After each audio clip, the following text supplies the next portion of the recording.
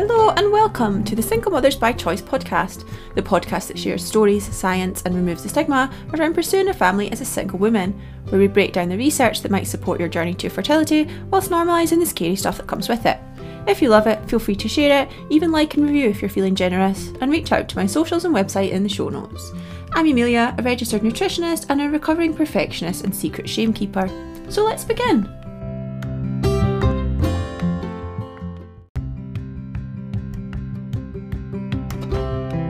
Hello and welcome to episode number 1 of the Single Mothers by Choice podcast. In this podcast, I give you a very brief, you'll be pleased to know, introduction to me and my journey.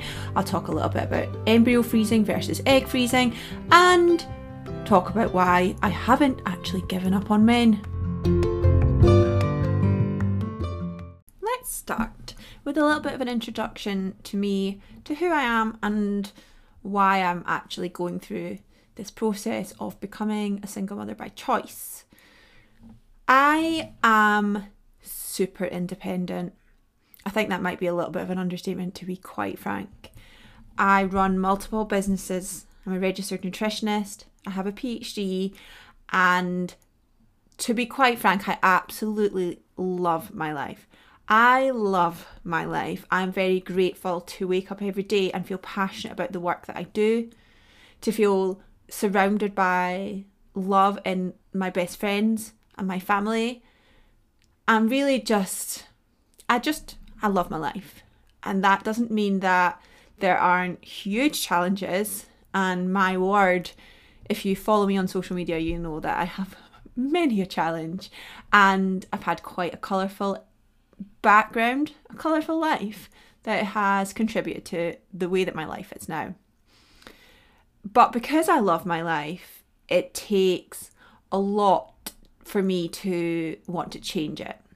Some might call me an avoidant attachment. I don't. I certainly used to be somebody who was very much avoidant when it came to romantic relationships. But that is certainly not what I identify with anymore, because I have done a lot of work in order to move myself out of that space. If you know anything about attachment styles, you'll know that we should always ideally be working towards becoming more what we call secure. That tends to create the healthiest of relationships. And so, yeah, I'd like to think that I have moved very much out of that.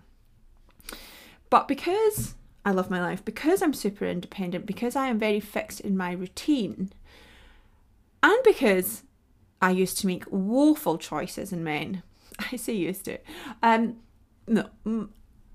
Let's go with used to, because this is only episode 1 and I don't feel like you need that trauma dump so early on. I love dating, but I have had a string of long-term successful relationships. When I say successful relationships, I don't count relationships that last forever as the only way to have a successful relationship. I count relationships that come into your life to bring something new, to teach you something, to grow together for whatever duration of time that may be, as a successful relationship. So I think it's super important to know that I have not given up on men. I love men. I'm a raging feminist, don't get me wrong, but I'm a raging feminist also because I love men, because I expect so much from men. And yeah, I think it's really easy to look from the outside and think, solo mothers by choice, they must have just given up on finding a man. And that's certainly some of the narratives that I've read when I've been looking at research for myself when I started this journey. And that's ultimately why I'm doing this podcast, and why on my social medias I talk and will be talking a lot more about this journey, because the information out there for solo mothers by choice, or single mothers by choice, should I say. See, don't even get the terminology right as we begin, but you know, we're all on a learning journey together. The information that's out there for single mothers by choice is just, for want of a better word, it's crap. So in 2019, only 2% of those seeking fertility treatment in the UK were single mothers. But if you go on to any sort of mainstream, well-known fertility clinic webpage or sperm donation bank, and we'll talk about all of these things in various episodes, they do list single mothers as potential patients. And I just want to remove the taboo from this, because more and more people are single in their 30s than ever before. We are getting married much older. We are choosing to remain single, not because, and we often don't need another person in the sense of physically need. There are huge benefits to being in relationships. I mean, economically, for one, I'm going to be honest. We'll do a whole podcast on this. But of course, psychologically, huge benefits. And connection for me is one of my main values in life. And so is love. And it's because connection and love are some of my core values in life that I am going through this journey. Again, it would be really easy to think from the outside that it's the opposite, that actually I've given up on romantic love and so I don't value these things. But that's absolutely the opposite. I have so much love in my life that I only want to expand that even more. I'm just not willing to settle into a romantic relationship to provide me what I can provide for myself until the right person comes along that I want to share, or the right people, to be fair. Maybe not at once. That's not really my style. Come along that I want to share that with. I'd always said, since my early 20s, I'd always said that I would consider doing something on my own. That was the term I used when I was 35. For reference, I am now 35. It is 2022, scarily, and I'm 35. But since I was in my early 20s, I've always known that I would want kids. I wasn't 100% sure, but my family is a family of 6, so 4. I have 3 siblings, my mum and dad. And I love having siblings. My siblings are just, I just love them so much. And so I always knew that I would probably want to have a family of my own in some way, shape or form. But I was always open to what that might look like.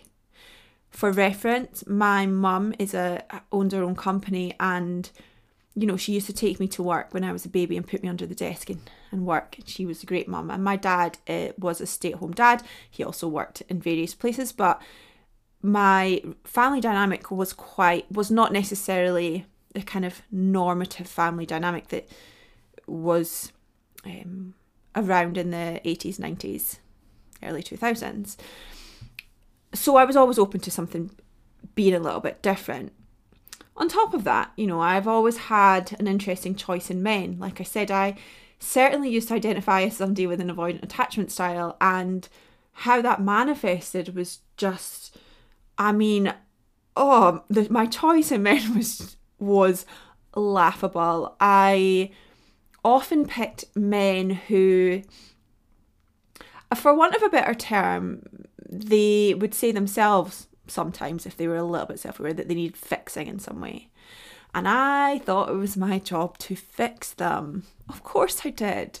How many women can own up to that? You know, we're taught very much in this world as women to be selfless and to put everyone else before ourselves, and that love looks like being selfless. Love looks like fixing. A lot of my family dynamics when I was growing up meant that that narrative was heightened for me. We had a lot of family situations that meant I took on a role as a fixer. I watched people struggle around me, and I decided love looks like fixing this. I am going to be super positive. I'm going to have a great game face, and I won't let anyone into knowing that I'm struggling, and I will just fix everyone else. That's my job. And I did. I tried my best at that for a very long time. How that manifested was in disordered eating for 15 years of my life. I used to binge eat before I realised that binge eating disorder was even a thing, and struggled with my relationship with food for so long that actually it then became my business. I'm a registered nutritionist. I work with people to support their relationships with food and exercise, and I fell into bodybuilding for a while because it was a way to control my food. And so I have always had I've had a great time with men, and like I say, I love men, and I love dating men. I think it's great. But for a long time, I certainly picked men that I felt like they needed fixing in some way. They hated it, I hated it, and no matter how long that relationship lasted, it was never going to last. We pick men for their potential in our 20s. We definitely do. And we have to stop doing that. We have to stop picking men for their potential. Anyway, this podcast is not about finding a man. So I'm going to move on a little bit from that. I'd been pregnant before. When I fell pregnant before, it was in a very toxic situation for me, for everyone. It was very unhealthy, and I really struggled with my mental health at the time. Really struggled. I had to get some psychiatric support, and it was a really, really bad time for me. Following on from that, it was like there was a 6 month to a year period where I just sat in grief, and it was awful. And I thought, I should just get pregnant again. I need to replace what I've lost. And it was really, really tough. But once I'd worked my way through that and sought therapy and come out of the other side of that, I just knew that I had this need to have a child, not at that time, but I knew that the need was there. And I talked about it with my best friends, and I talked about it with my mum, and I knew that I wanted that. But I think that I wasn't necessarily willing to give up the idea of settling down with someone and doing it the quote-unquote normal way. And I know that a lot of people feel that they grieve their ideal of this normalised family when they start this solo mother by choice journey. But to be quite honest, for me, that wasn't a huge process. I know that more than half of marriages end in divorce. My dad now is in a relationship with another man, which I am more than happy for. We just went to their wedding. But that means is I just don't have this idea of what an idealised family should look like. I've always known that it would probably be different for me. I've always been open to that. But for a lot of people who have grown up with, a mum and a dad and a sibling, and those parents are still together, often people who have stayed in the same community for their whole lives, they have this idea of what it should look like. And so it can be actually quite a sad process to grieve that before making this decision, or when you're making this decision about what you want to do at the age of 35, when you're told that your fertility drops off a cliff, which it doesn't. Fertility does start to drop, but it's not as drastic as you think at 35. That being said, as much as I hate the dramatisation of this falling off a cliff fertility, I don't think that we should be saying, oh, that's all rubbish, it doesn't happen at all. Because I think if anything, it's empowering. With all of modern medicine now, I think it's empowering to say fertility rates do drop in your 30s as you get older, and between 30 and 35 and 40 they do drop, and success rates do get lower of pregnancy rates, whether that be assisted or not. And I don't think that it's helpful to say that that's all bullshit. I really don't. I think it's empowering to say, right, we might have options here, and this is something that you need to consider. I remember when I was about 15, maybe I wasn't that young, watching a programme with Anna Ryder Richardson, who I loved at the time, a great TV presenter in the UK, and she now has children, but she went through some fertility checks because she was this independent woman, and she said, my fertility is not as great as it should be at my age, or it's dropped. And she said, I wish that someone had told me this before, because I'm so career driven. And I don't remember the programme, I don't remember anything else, but I remember thinking, okay, I'm going to take this on board. And that was when I was a teenager. I never did anything with it, but I certainly banked it in my brain because I knew that at 35 I would want to do something myself about it. So I knew I heard someone say on a podcast recently, it was like I had a physical urge to be pregnant. And for me, more recently, so I've been talking about this journey for reference for a couple of years now, and before making any decisions. But for me, in the last 12 months, it certainly has moved from a desire to want to have a baby at some point, to sometimes actually feeling this physical urge to be pregnant. I don't have the I don't feel triggered when I see other people being pregnant. I just feel so happy to see other people with babies and families, and I love that, and I find it inspirational. I don't find it triggering, but everyone is different, and maybe that will change for me as I move on my journey. But I'm surrounded by babies through friends, through a lot of the clients that I work with are trying to conceive or are recently postnatal or are pregnant. So I work with a lot of women who start families. At the same time, for me, at the start of this year, we got some really devastating family news that is not for me to share today. But it was like someone had punched me in the stomach and said, what the hell are you doing? What the hell are you doing? I travel a lot. I go home a lot. The reason I work online is so that I can be around people that I love all the time, and I can be flexible with this. I've never been someone that wants to be away from their family all the time, but I certainly travel a lot. And this news kind of came and said, think about what you're doing right now, and is this right? And it's always, and everything that I do does feel right to me, and if it doesn't, I stop doing it. But because of these family circumstances that changed, I reevaluated a lot of things. And I remember seeing a quote from Mark Manson about a month ago, and he said, you write the narrative around the meaning of your suffering. And some people take suffering as a call to action. And the people that take suffering as a call to action are the people who are most resilient. And that's what it felt like to me. It felt like we are suffering.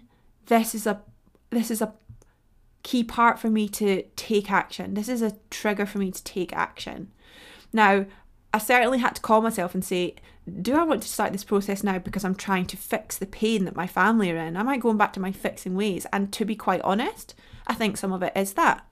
I truly think some of it is that. Do I think that that's harmful? No, because this is something that I want. And so everything just kind of came together to feel like it was right. On top of that, I know I've said this already, but I'm so lucky to have the support network that I have. I'm so close to my family, although not logistically at this point. I live in England, and my mum lives in Scotland, and my dad lives in France. My family are all over the world. But my best friends are fantastic, and they are all currently single women, very strong, independent women. We talk about boys, but we talk about business, we talk about travel, we talk about life and love and laughter. Boys are not the top of our agenda, but we're all very loving. And my business partner, Emma, who I'm sure will come on this podcast at some point, we run a nutrition company called EIQ Nutrition together. And without her, I wouldn't be doing this. And I can say that wholeheartedly because she provides support to me that I know that some people get from romantic partners. And all of my best friends do. You know, I've got a handful of best friends who do this. But to have it in business as well as personal is the game changer for me. It said, you know, she said, you can do this with the type of business that we do. I will take some of the load that will help you in order for you to be able to do this. And as a self-employed person, a person running a business who wants to have a child on their own, that type of support is life-changing. And so, again, I'd never had that before until recent years. And so it was like the final part of the puzzle had slotted into place with that. And Emma has been with me through my first round of treatment that I'll talk about on another episode, and, you know, injected me and supported me. And I think it's really important to have all of these things in place where you can to go through this journey alone, because I am not naive to the effort, finances, the physical effort that's going to be required for this part, but really for raising a child. So I had planned to freeze my eggs, and that was very much my plan at the back end of last year. I was going to freeze my eggs. And I looked at, you know, looked at the survival rates of eggs that are frozen. And the survival rate is about 90%. But the survival rate for embryos is 95%. Not a huge difference, you might think. For me, knowing how successful these treatments are on the whole, the odds are always stacked against you. And so for me, it was a case of, well, 5% is still 5% of success. And that doesn't mean that you're 5% more likely to get pregnant from embryos. It just means that the survival rate for embryos that are frozen is 5% higher than it is for eggs, roughly. So I thought, well, if I'm going to freeze my eggs, I might just want to freeze an embryo or embryos. And then I thought, well, if I'm going to freeze my embryos, then I'll need a sperm donor now, regardless. So I wouldn't be freezing my eggs to then be fertilised by a partner. I'd be freezing my eggs to already be fertilised. You have a bit more clarity when you freeze embryos, because what happens is, and we'll talk about intricacies in another podcast, but what happens when you freeze embryos is that because they're already fertilised, you know which eggs have been successfully fertilised and have made it to blastocysts. But if you freeze eggs, you don't know that. You don't know if they're going to be successfully fertilised or not. So you have a little bit more clarity. And what that means is, if you do a round of IVF and your eggs are not fertilised, or you don't have enough, you can do another round at that time. If you freeze your eggs and then in 5 years' time they are not successfully fertilised, your eggs there might not be as great quality in another 5 years to retrieve any more. I also thought about the fact that I might want siblings, coming from quite a big family. And so I thought that, you know, if I froze some eggs and maybe I got a successful blastocyst and one took out of the whole batch and I got pregnant, that might be my only chance to have a child, which would be amazing.